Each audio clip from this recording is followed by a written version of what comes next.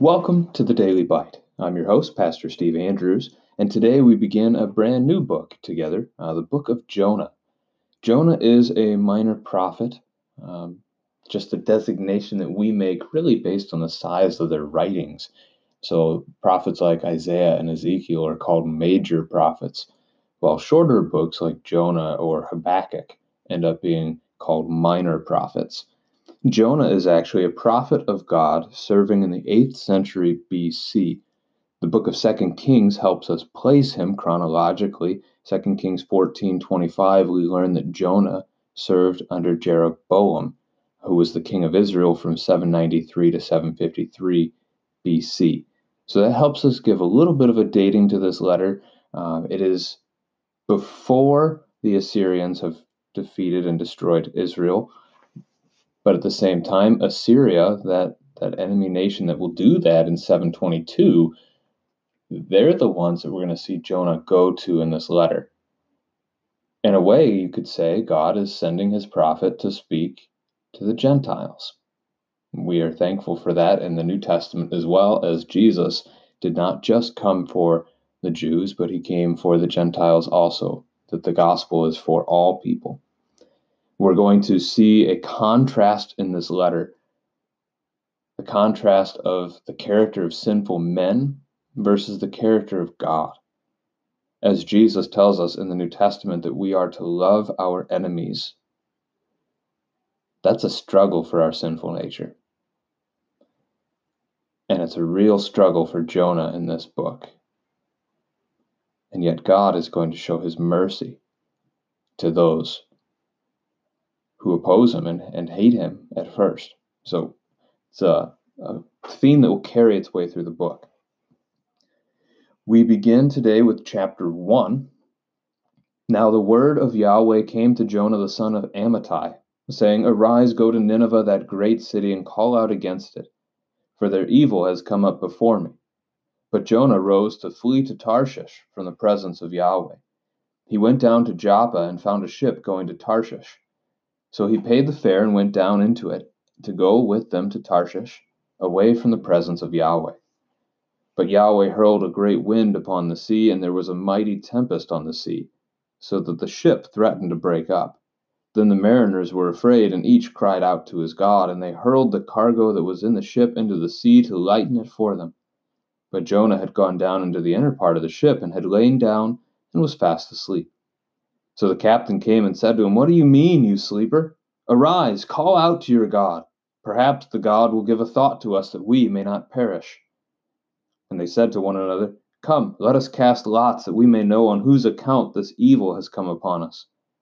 So they cast lots, and the lot fell on Jonah. Then they said to him, Tell us on whose account this evil has come upon us. What is your occupation, and where do you come from? What is your country, and of what people are you? And he said to them, I am a Hebrew, and I fear Yahweh the God of heaven, who made the sea and the dry land. Then the men were exceedingly afraid, and said to him, What is this that you have done? For the men knew that he was fleeing from the presence of Yahweh, because he had told them. Then they said to him, What shall we do to you that the sea may quiet down for us? For the sea grew more and more tempestuous. He said to them, Pick me up and hurl me into the sea. Then the sea will quiet down for you, for I know it is because of me that this great tempest has come upon you. Nevertheless, the men rowed hard to get back to dry land, but they could not, for the sea grew more and more tempestuous against them. Therefore they called out to Yahweh, O Yahweh, let us not perish for this man's life, and lay not on us innocent blood, for you, O Yahweh, have done as it pleased you. So they picked up Jonah and hurled him into the sea, and the sea ceased from its raging. Then the men feared Yahweh exceedingly, and they offered a sacrifice to Yahweh, and made vows. And Yahweh appointed a great fish to swallow up Jonah, and Jonah was in the belly of the fish 3 days and 3 nights. This is the word of the Lord. A normal opening and introduction to a prophetic book of the Bible. The word of Yahweh came to the prophet. God reveals his word to the prophets that they may then share it with larger groups of people. And even though Jonah is called to the people of Israel. Here we actually have God calling him to go and serve someone who's not a part of his kingdom. Again, this message going out to even those that would be considered their enemy. Nineveh is the capital city of Assyria. Assyria is the nation to the east of Israel. It is probably the strongest nation at that time, historically. Assyria will, in 60, 70 years' time, be the nation that destroys Israel at God's command and instruction for Israel's lack of faithfulness. But God sends Jonah there to call them to repent of their sins, to give them this opportunity of repentance and faith, to be saved in their knowledge of the Lord. And that's what this phrase, their evil has come up before me, is referring to. God knows their evil. He knows all things.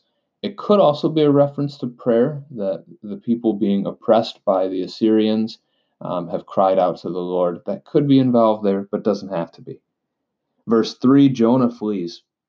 He runs away. He doesn't want to do what God has given him to do. A question we can ask our children here: why did Jonah flee? Why doesn't Jonah want to share this message with the Assyrian people? The first answer I think we normally would come to, our minds would come to, would be fear. This people is an enemy. And you want me to go into the heart of their nation, to their capital, and speak to their people and their king? But as we'll learn as the book continues, that's not Jonah's reason. Jonah doesn't want to go to Nineveh because he doesn't want God to have mercy on the Ninevites. That's going to come out clearly as we conclude the book in the next few days. So he goes to Joppa, which is a port city west of Jerusalem in the land of Israel. So it's on the Mediterranean Sea. He finds a ship that's going to go as far away as he could think to go. Tarshish is in modern day Spain, the very southern tip of Spain, roughly, close to where Spain and Europe then are going to touch northern Africa. Morocco, in our geography today, is the place where this is. So he's sailing as far away as he can think to sail, as far away as they may have sailed at that time. He's thinking he can get away from the presence of Yahweh. Another question for our children here: can we escape God's presence? Is there anywhere in this world that he is not? A couple of Bible verses to consider there. From Psalm 139, where shall I go from your spirit, or where shall I flee from your presence? If I ascend to heaven, you are there. If I make my bed in Sheol, you are there. If I take the wings of the morning and dwell in the uttermost parts of the sea, even there your hand shall lead me, and your right hand shall hold me. And from Jeremiah 23, verse 24, can a man hide himself in secret places so that I cannot see him, declares Yahweh? Do I not fill heaven and earth, declares Yahweh? So Jonah's desire to get away from the Lord is not even possible. When we are stuck in our sin, when we're rebelling against God, this is a thing of the law. It is a thing of fear and terror upon us. But when we are faithful, when we are trusting in the Lord and we're trusting in his promises, we're trusting in his forgiveness, this becomes a wonderful message of gospel, that God is always with us. He is always caring for us. He will never forsake us or leave us. We think of Jesus' words as he closes out the Gospel of Matthew: behold, I am with you always, even to the end of the age. This is a beautiful promise for us and for our children. Verse 4, God is punishing Jonah's sin. So he causes this storm. It's also, as the plagues served in the book of Exodus, as a witness, as an opportunity for the Egyptians to learn that God is God. So this event is going to be for the purpose, not just for Jonah, but also for the sailors, that they may see that the Lord is God and that they may come to know him and believe in him as well, which actually happens. And we can rejoice at that we will meet some of these sailors someday. Man, sharing stories in paradise is going to be a wonderful thing. All right, we continue. Each cried out to his God. They're seeking help. They're spiritual peoples of various kinds, different religious backgrounds. They're crying out. Everyone calling out to his own God, save us. And then beyond that, we see them doing everything that they can do to save themselves. It doesn't work. And so they go and they get Jonah. He wasn't helping. So they wake him, call out to your God. Again, one of these gods may hear us and save us. That's the thought. That's what they have going on here. And so they ultimately end up casting lots. It's a little confusing here what they're up to. Casting lots, not a part of our normal culture today, nor is this the Israelites casting lots, which is something God had directed and given them to do for the discerning of his will. Here, God is going to take this pagan cultural practice and he's going to guide it anyway. So the lots fall to Jonah. It's on his account that this is happening to them. So they ask him a bunch of questions to learn more.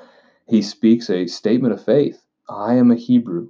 I fear Yahweh, the God of heaven, who made the sea and the dry land. That's a bold confession, and it's a confession these men hear and take to heart as this account continues. There must have been, from the way the text reads, at least some knowledge of who the Hebrew people are and who their God is. The men seem to have some kind of an understanding of at least a basic background here of what's going on. Even after this, though, even after learning it's Jonah and asking what they can do, Jonah says, toss me into the sea. Their response is, no, we're not going to do that. We're going to do everything again we can do to save ourselves. And once again, it fails. This is our salvation conversation as well. We try, our sinful nature, we want to do everything we can to control our lives and to do everything we can to save ourselves from death. We do that both here as we try to live in this life and extend our earthly days as long as possible, but also as we try to escape, well, hell on our own. We think we can achieve perfection on our own. And the sailors are doing very much the same thing. They're trying to save themselves, and they simply cannot. And so finally they listen. They throw Jonah overboard. After praying a prayer to Yahweh, they pray to the God of heaven and earth, the one who made all things. And then they cast Jonah into the sea, and the sea immediately stops. Just as Jesus calms the storm in the New Testament, God stops this storm. And the sailors feared the Lord. They feared Yahweh exceedingly, and they offer a sacrifice. They make vows.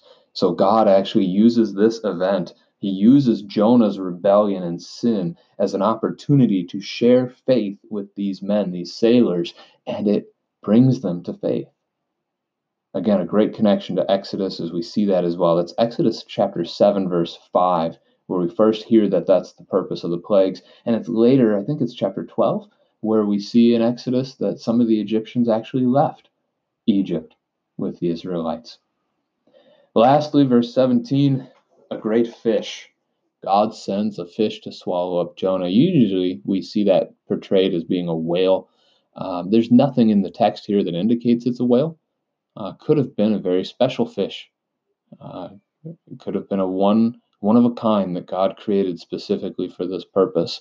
It's a miraculous event, whatever it is. So whether this is a whale, just another creature that we don't have a familiarity with, whatever animal this is, God has given it this task of swallowing up Jonah for 3 days to bring Jonah to repent.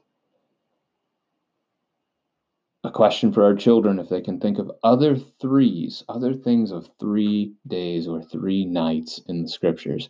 There we want them to come to the sign of Jonah that Jesus mentions in Matthew chapter 12, that he would rest in the earth for 3 days. As we think of Jesus in the conversation of his death and his resurrection, that on the 3rd day he would rise from the dead. The Lord's blessings be with you. Tomorrow we get to see Jonah's repentance.